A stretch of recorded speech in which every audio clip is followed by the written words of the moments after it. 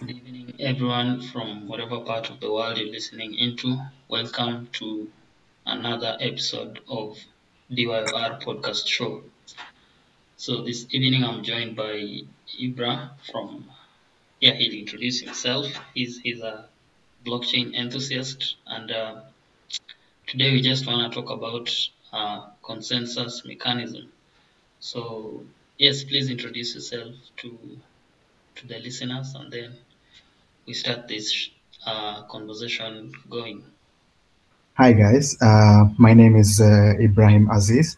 I am a blockchain enthusiast, as Frank has just said. More to that, I'm a blockchain expert and the founder of the Aquapage project, which is a regenerative finance project which aims to incentivize people to take action against ocean pollution. So, what this project does is we are building a platform where people can take photos, real-time photos of pollution on the beach. Let's say plastic. You've gone to the beach and seen some plastic or any kind of pollutants. You take a photo through the platform and you get rewarded for it. On our end, what we get is the data of the polluted areas around the world. So we create a good mapping of that, and we provide this data to the beneficiaries, let's say the NGOs, the governments, and all that. And on our own side, we host cleanups, which we also incentivize the people who participate in them. So that's a brief introduction of me, I think. Wow, that's an amazing work. Just a fun fact: I'm an environmentalist, so big up for whatever you're doing to our only home. And it's amazing you're kind of employing blockchain to do this refi. Yeah, so I guess we'll talk about refi one of these fine days, and I myself am still finding out more about refi, and I think since you have a running project, you will be the perfect person to come and share with us. However, today we want to get a little bit techy, and we want to discuss about consensus mechanism. Just a brief snapshot of what a consensus mechanism is. It's just a protocol that brings all nodes of a distributed blockchain network into agreement on a single dataset. Yeah, and today Ibra will try to demystify all this as we talk about all these amazing tech stuffs in the blockchain ecosystem. So I guess this episode will be pretty amazing for the devs out there, and even people who are looking forward to go deeply into understanding what blockchain is about. Yeah, so Ibra, what is consensus mechanism in a simple way, according to you?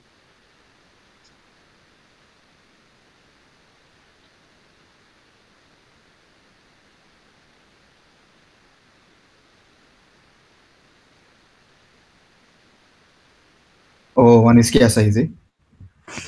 Yes, I can hear you.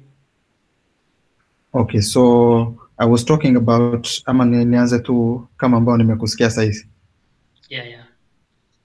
Okay, so I'll give an analogy about Mm-hmm. the Byzantine generals problem. So this is a game theory that basically explains consensus mechanisms. So what happens in the Byzantine general problem is that we have four generals that are trying to attack the city. The thing is, for them to actually be successful, they have to attack the city at the same time in such a way that if any of them doesn't do it at the same time, or if there's a bad actor between them that actually retreats instead of attacking, the Byzantines will lose. So This is how consensus mechanism works. They try and solve a transaction.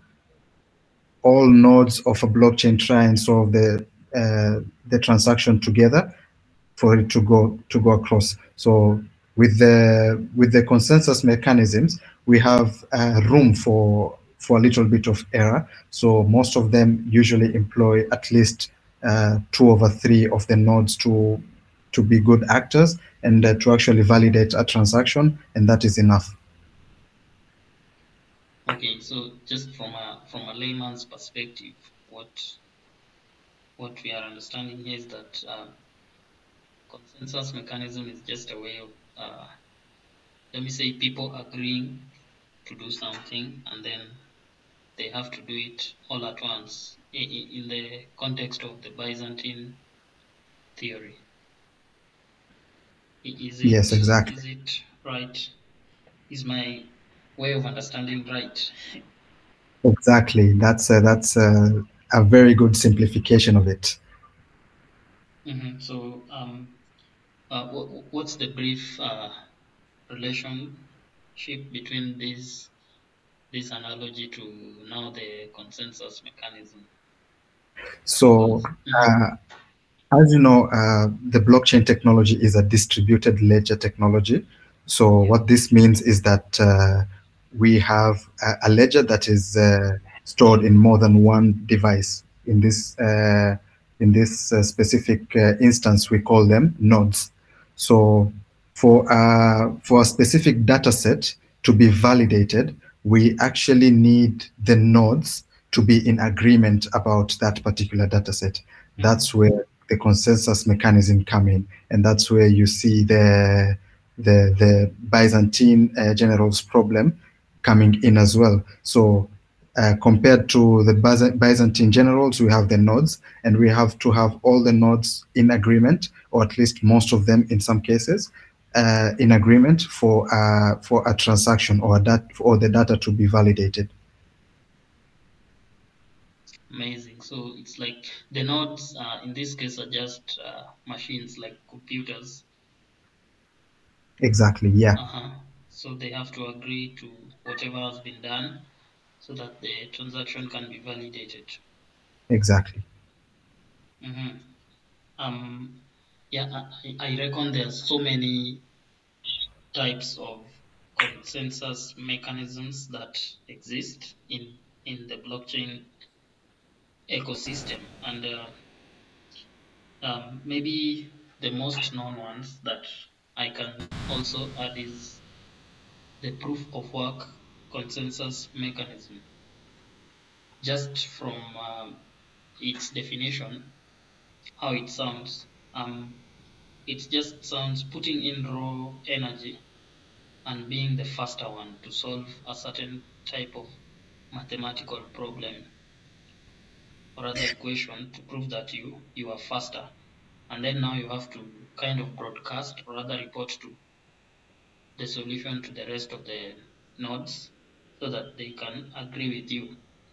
That is the proof of work uh, mechanism, and I guess it's the one that the Bitcoin technology uses the most, proof of work.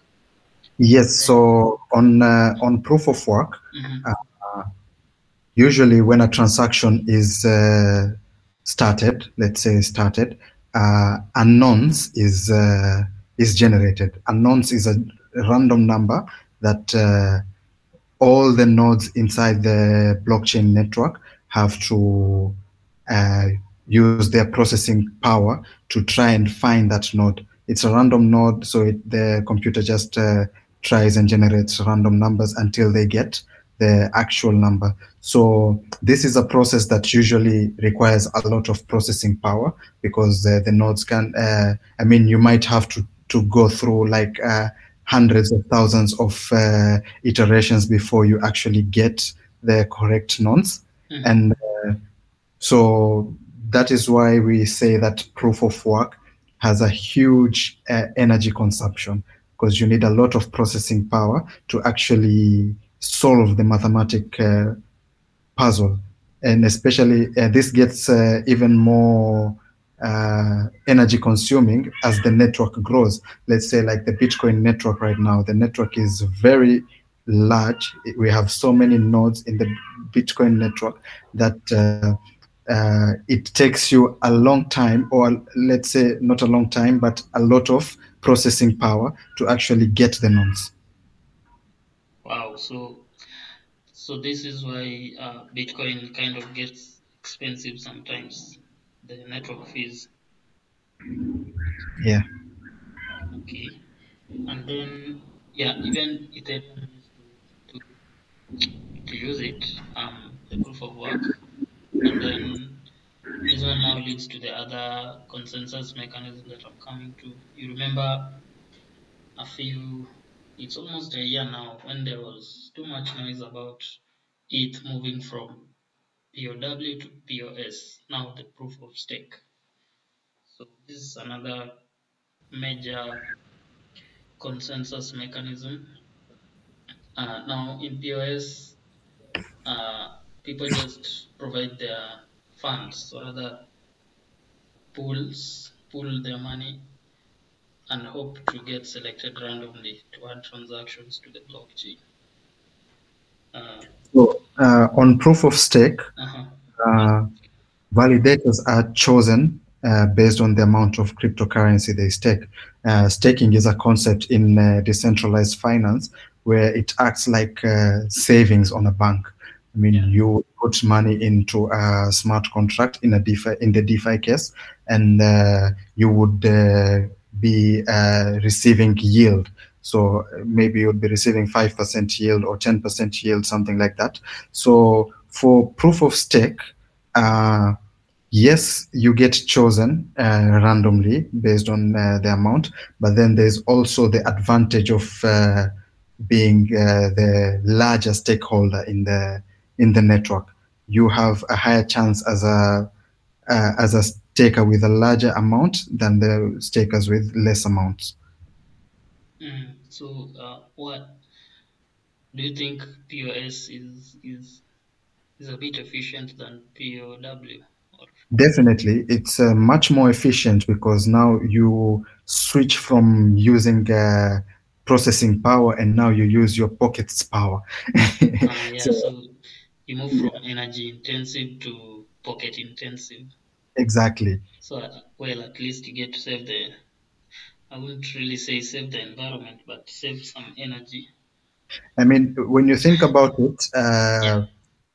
there was a time that crypto started crashing because I think it was Elon Musk who said that it was very dangerous to the environment, and he was right because we had people in China who had warehouses of GPUs mining Bitcoin and Uh-huh. actually using that processing power. We know that these devices generate a lot of heat, they generate a lot of fumes.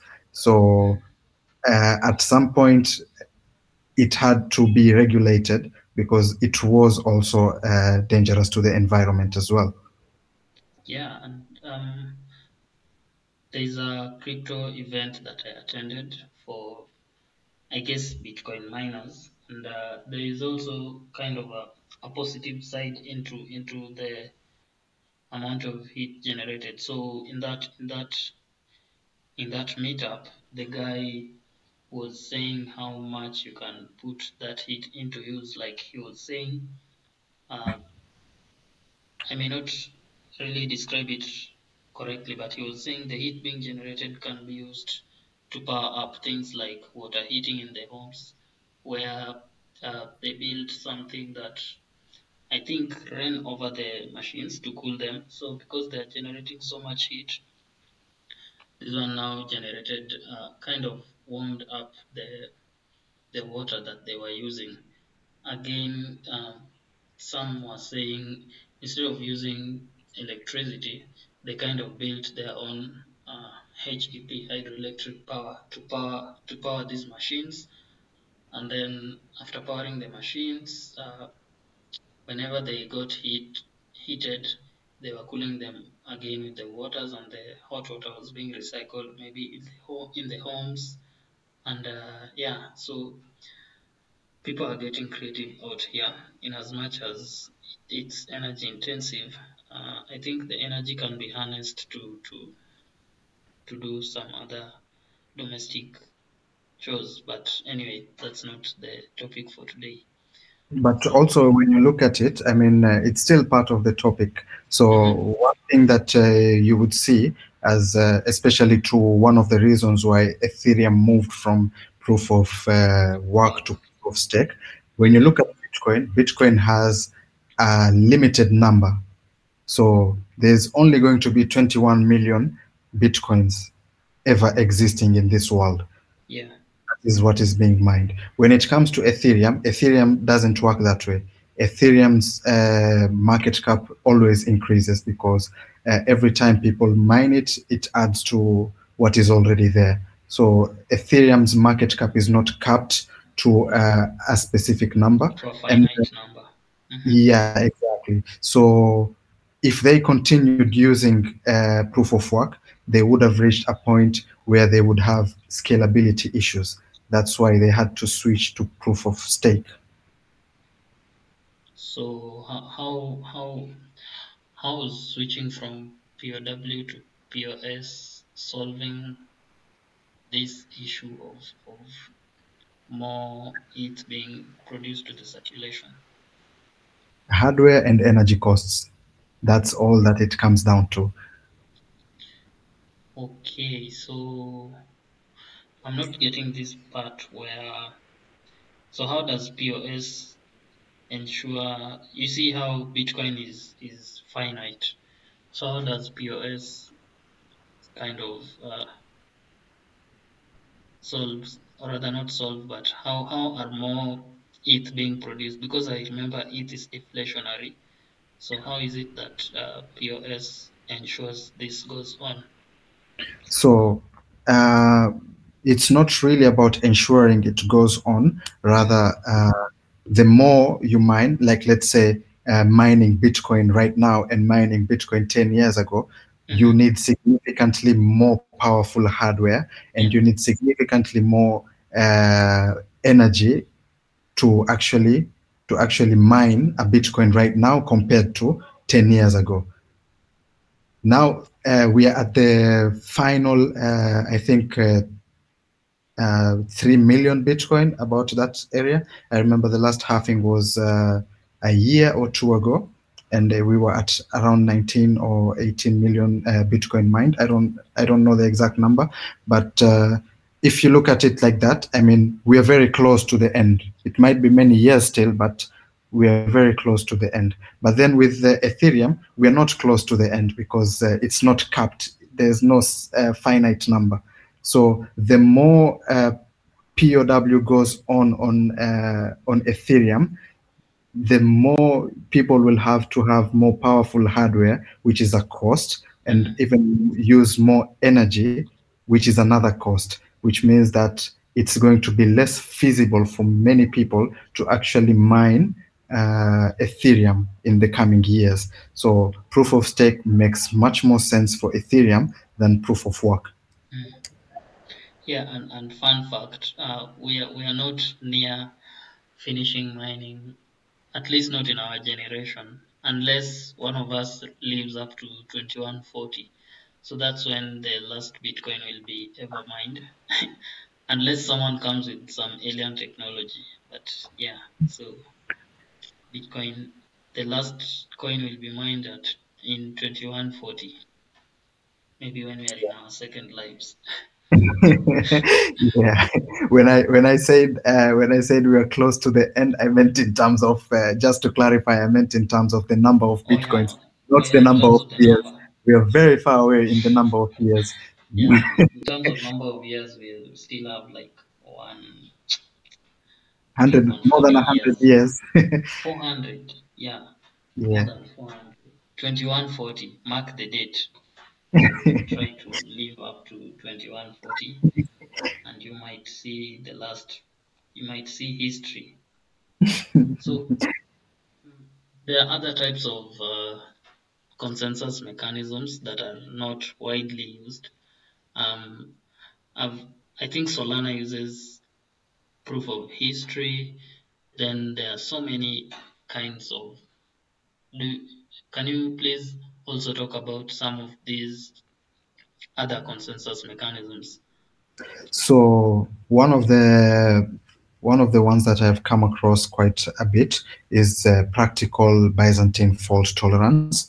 This Mm-hmm. is mostly used in permissioned blockchains and enterprise solutions such as Hyperledger.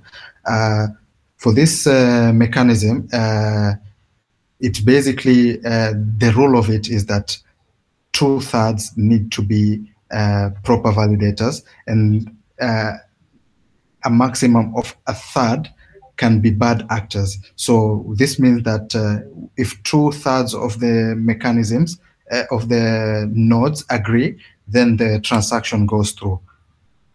Mm-hmm. Yeah, So if we are three in a room, then two of us are good actors and one of us is a bad actor. The transaction will still go through. exactly. So So, mhm, if you just remember a few minutes ago, we talked about the Byzantine generals problem. yeah. So now this is a solution to the Byzantine general's problem, or rather, it's a follow-up to the Byzantine general's problem. Now this is Byzantine fault tolerance. I mean, we have the generals. We can still win the battle if more than two-thirds, or at least two-thirds, are good actors, and they actually go ahead and attack as planned. So that's the general idea behind the practical Byzantine fault tolerance consensus mechanism. Mm. So So, with this consensus mechanism, the general what would we call it? The general idea is that the higher number of nodes that are in the blockchain, the more secure this blockchain is going to be. Because if you think about it, if three people in a room, one person makes a third, but then in 100 people in a room, 33 and a quarter of a person make a third. So mhm, it's much harder for there to be 33 bad actors than there is the chance to be one bad actor. so that's where the Byzantine fault tolerance comes in. So Exactly. you've said it's used in mostly enterprise blockchains. Exactly. Yeah, Enterprise and commissioned blockchains, mostly because because it's not really sustainable in large networks such as the public networks like Bitcoin and Ethereum. It's more of controlled. It's more of a controlled kind of consensus mechanism. yeah, because I think because it has some kind of a loophole, it wouldn't be really good in a very large ecosystem Yeah, I that is mean, not controlled because of that yeah, fault and tolerance issue. the challenge that comes to this is that if someone is trying to attack you, one thing that is common is a Sybil attack. A Sybil attack is where someone would create fake nodes to confuse the network. Yeah, So we have 100 nodes. Someone will create maybe 40 fake nodes and confuse the network. So in reality, there's only 100, but then the network sees 140 or 100 and something, and it passes the third of the nodes, and therefore the transaction either fails or they find a loophole and steal some money or something. so is there like there have been so many hacks in the blockchain space. Is there an example where this has taken place? Uh, I don't have an example Uh, off the top of my head at this moment, but mhm. this is one of the common attack on PBFT. All right. So it's a major. Yeah. I mean, if someone can do that, I'll still go for the Byzantine, where there's no chance, there's no room for any kind of errors. So just another one that I know of is the proof of history. So proof of history is I think it's used in the Solana blockchain. So it's just a historical record that provides the order of events.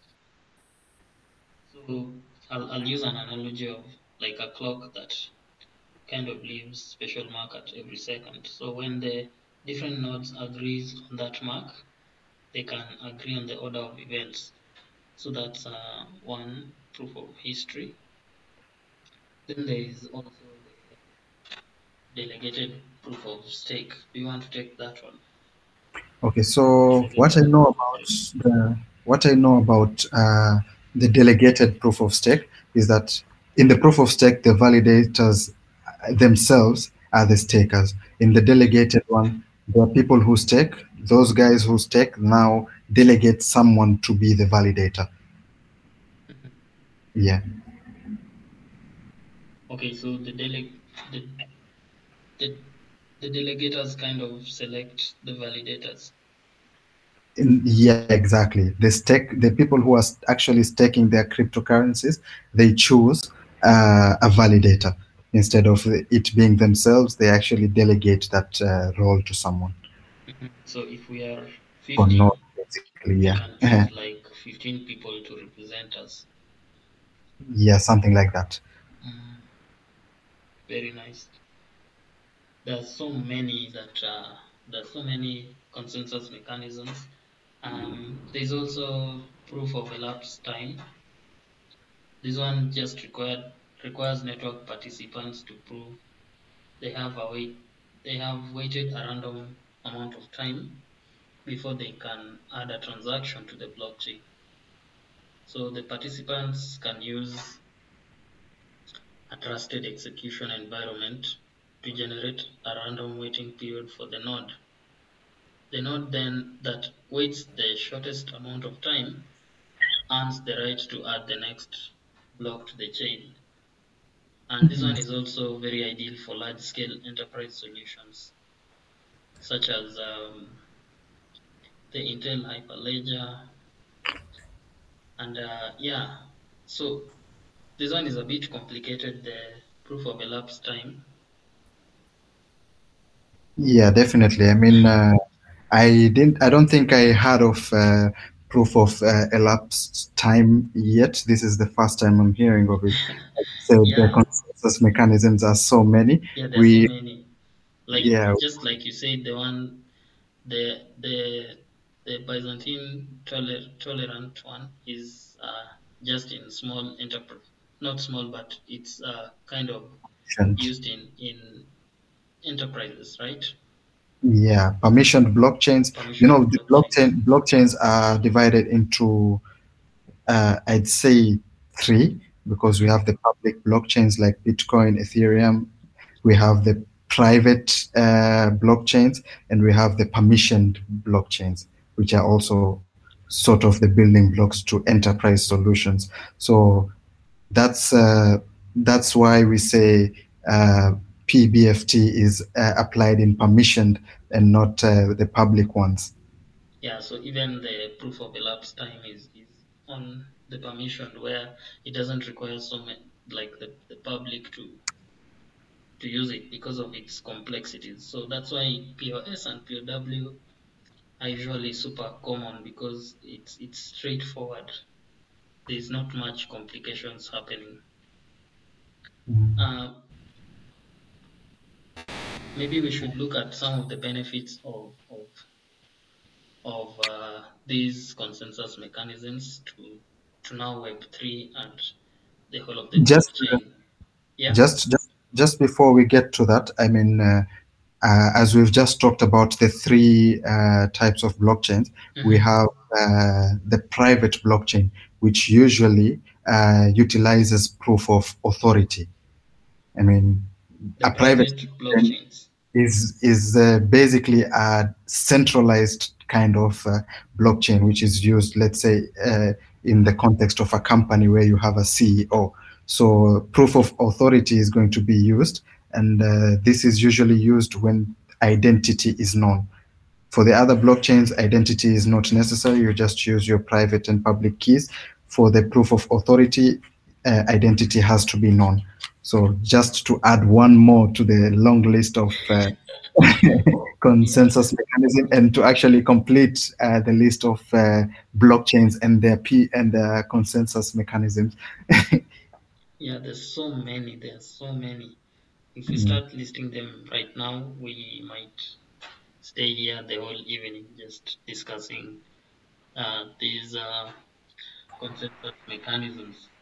So I remember before when I read Vitalik's blog now when they were expecting to transition from POW to POS, there was so much hype, just like you said. And now this brings me to the next course of discussion where we would like to understand some of the benefits of these consensus mechanisms.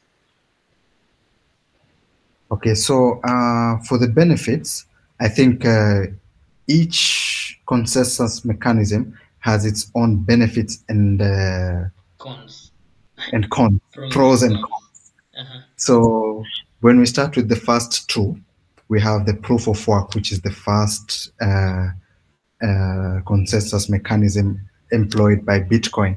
So with proof of work, it's proven security. I mean, you're going to have to solve that problem, that mathematical problem to be a validator. So it has proven security.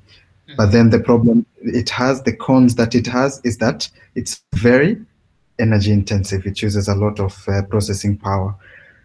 When it comes to POS, proof of stake, now this becomes, the advantage becomes that this thing is very energy efficient, but not pocket efficient. Mm-hmm.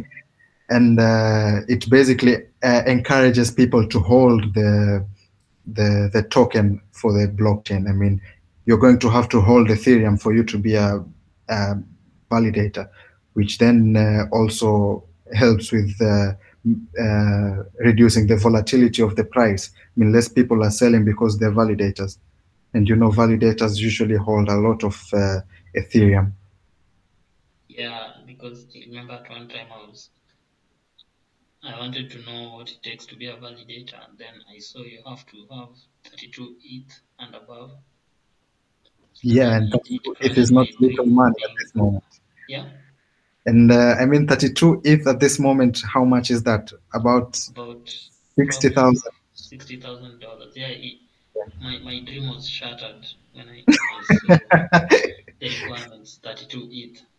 So maybe Yeah, I'll move to these other smaller blockchains that are starting up that are affordable.